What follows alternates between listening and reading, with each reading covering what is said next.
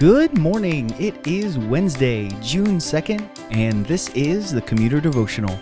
My name is Chuck, and I'm so glad that you have decided to join us today as we seek to engage our God in Scripture and prayer before the busyness of our day begins. Today, we are going to finish out the rest of chapter 15 in the book of Mark. Tomorrow, we will finish the book of Mark, and Friday, we're going to do a total book wrap-up. Usually we like to read through the entire book after we've done it, but there's just no way we're going to do 16 chapters in one episode. So what we'll do is just a very high-level overview of the entire book of Mark, and then that's it. If you have any suggestions about which book we could do next for the Commuter Devotional, send us your suggestion at Facebook or on Instagram. Try to pick a book from the Old Testament. It's just the normal pattern that we follow. And let us know. We'll do today as the last day to send in suggestions, and then we'll probably announce Friday where we'll go next in the Old Testament for devotions. All right, let me read our passage for us today. I'll pray, and then we will dive right into it. This is Mark chapter 15, verses 21 through 47. And they compelled a passerby, Simon of Cyrene, who was coming in from the country, the father of Alexander and Rufus, to carry his cross. And they brought him to the place called Golgotha, which means place of a skull. And they offered him wine mixed with myrrh, but he did not take it. And they crucified him, and divided his garments among them, casting lots for them to decide what each should take. And it was the third hour when they crucified him. And the inscription of the charge against him read, "The King of the Jews." And with him they crucified two robbers, one on his right and one on his left. And those who passed by derided him, wagging their heads and saying, "Aha! You would destroy the temple and rebuild it in 3 days? Save yourself and come down from the cross." So also the chief priests with the scribes mocked him to one another, saying, "He saved others. He cannot save himself. Let the Christ, the King of Israel, come down from the cross, that we may see and believe." Those who were crucified with him also reviled him. And when the 6th hour had come, there was darkness over the whole land until the 9th hour. And at the 9th hour Jesus cried with a loud voice, "Eloi, Eloi, lama sabachthani," which means, my God, why have you forsaken me?" And some of the passerbys, hearing it, said, "Behold, he is calling Elijah." And someone ran and filled a sponge with sour wine, put it on a reed, and gave it to him to drink, saying, "Wait, let us see whether Elijah will come to take him down." And Jesus uttered a loud cry and breathed his last. And the curtain of the temple was torn in two from top to bottom. And when the centurion, who stood facing him, saw that in this way he breathed his last, he said, "Truly, this man was the Son of God." There were also women looking on from a distance, among whom were Mary Magdalene and Mary, the mother of James the younger and of Joseph and Salome.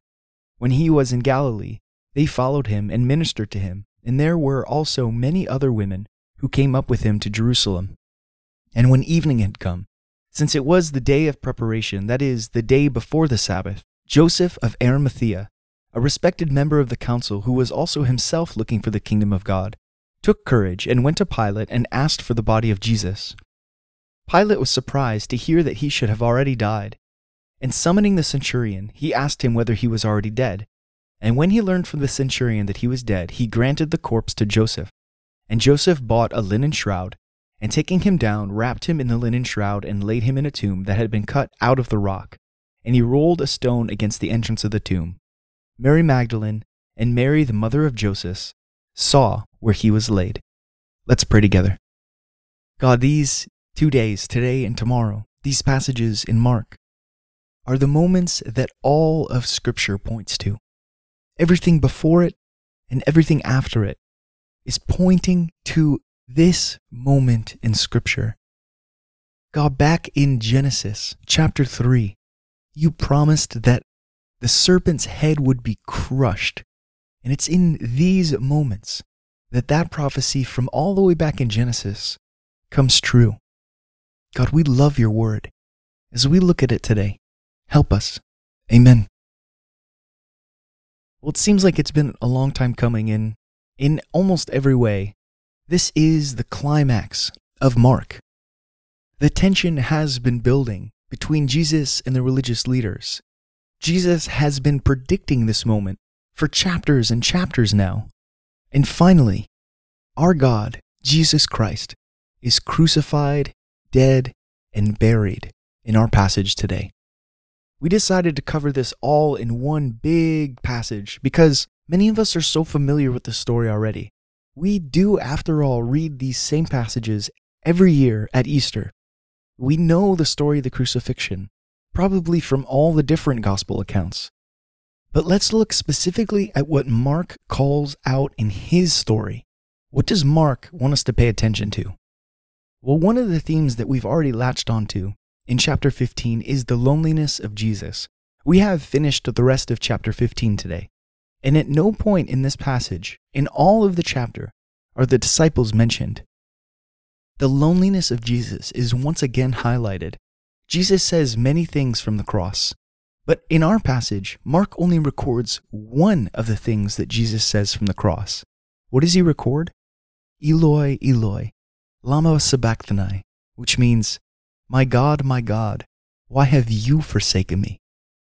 Even God the Father has turned away from Jesus. My friends, think about this. The second person of the Godhead, Jesus Christ, the only begotten Son of God the Father, has existed with God from eternity past. There has never been a moment in the existence of Jesus that he was ever apart from God the Father. God the Father was always with him, except on this moment, on the cross, when Jesus became the propitiation for our sins. Do you remember talking about the propitiation of Jesus back when we were studying the epistles of John? Propitiation means that Jesus bore the wrath of God on the cross. He took on all the sin. What was holy now bears all the sin of humanity. God the Father, in his holiness, must turn away from his only begotten Son. The treasure of God's heart is now blemished by all of our sin. Jesus, for the first time in eons, is alone on the cross. Jesus' death is remarkably quick. In fact, Pilate is surprised that Jesus dies so fast. There's at least two reasons why Jesus' death was so quick. One, it's a fulfillment of prophecy.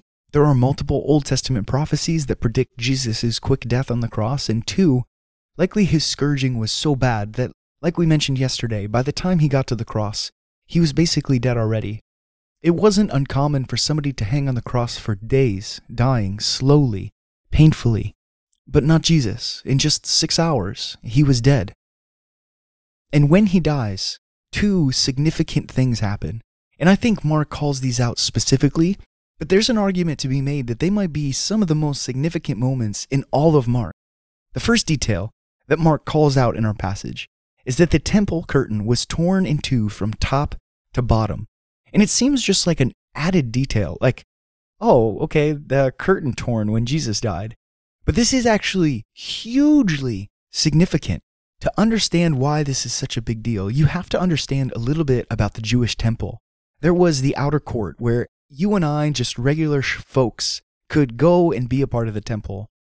Then there was the inner court where some of the religious elite could go. But then inside the inner court was the Holy of Holies. This is the place that the high priest could only go into once a year, and it was separated by a curtain.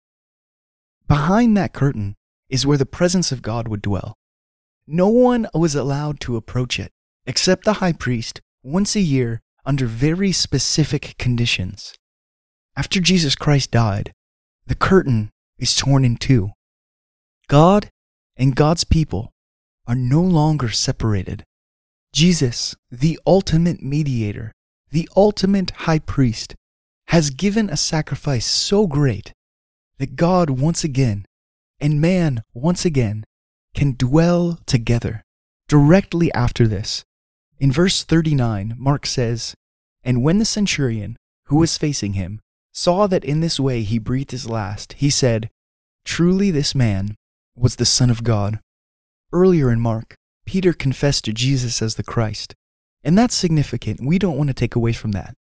But up until this point in Mark, not a single person confessed Jesus as the Son of God. And remember what Mark's purpose in this book was. In Mark chapter 1, verse 1, he says, "The beginning of the gospel of Jesus Christ, the Son of God." It's not one of the disciples who confesses Jesus as the Son of God. It's not one of the religious elite who confesses Jesus as the Son of God. It's not one of the witnesses to a miracle. It's not somebody who was healed. It's not somebody who had a demon cast out from them. It's a pagan soldier who killed God, who confesses, truly, this man was the Son of God. My friends, you'll see after our passage today, Mark ends abruptly. It ends super quick. The story of the resurrection comes tomorrow. It's just a few verses, and boom, that's the end of Mark. Mark has completed his mission. He said in verse 1 that he wanted to prove this whole story was leading to the thesis statement that he wanted to prove Jesus was the Son of God. And now he has done it.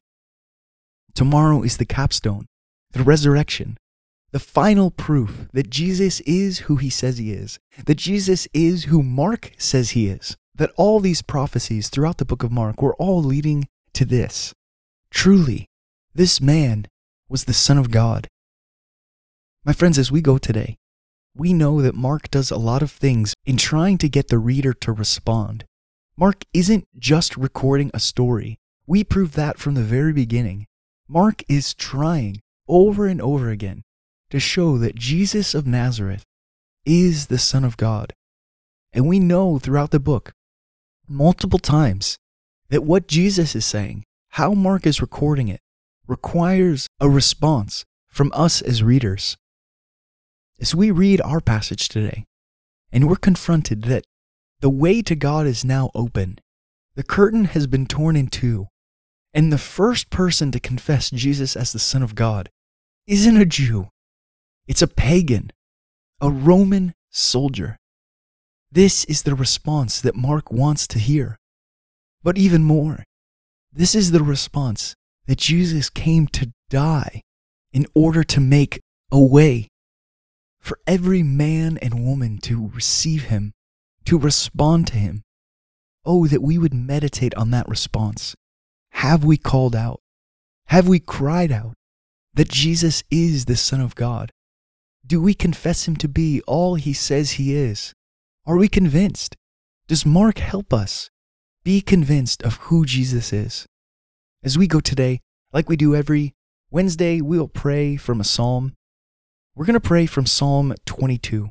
I think you'll see why as soon as we start praying. Let's pray together. Heavenly Father, we thank you for this passage. It's a fulfillment of prophecy. It's a fulfillment of Psalm 22. Jesus cries out the words of David, my God, why have you forsaken me? Why are you so far from saving me?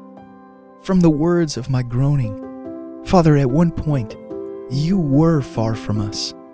There was a curtain, and even more than that, there was sin separating us from you. When we would groan, oh Father, would you even hear us? Would you even hear us through our sin? When we would seek rest, Lord, would you even give it? You needed to stay far from our sin. We were separated from you. But oh, that Jesus would cry out these words one final time and mean it. And now us, we no longer have to be far from you, God.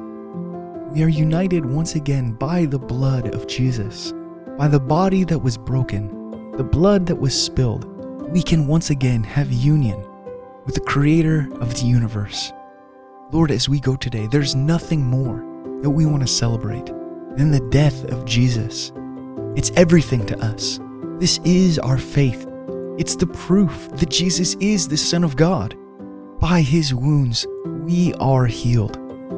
Such sweet words penned in your scripture to describe our condition. Father, we adore you. We worship you today on this Wednesday. We thank you for the book of Mark, and we thank you that Jesus came to die and endure what he did on our behalf. In the name of the one who has been given the name above every name, our Lord Jesus Christ, we pray. Amen. Go in peace. I will see you tomorrow.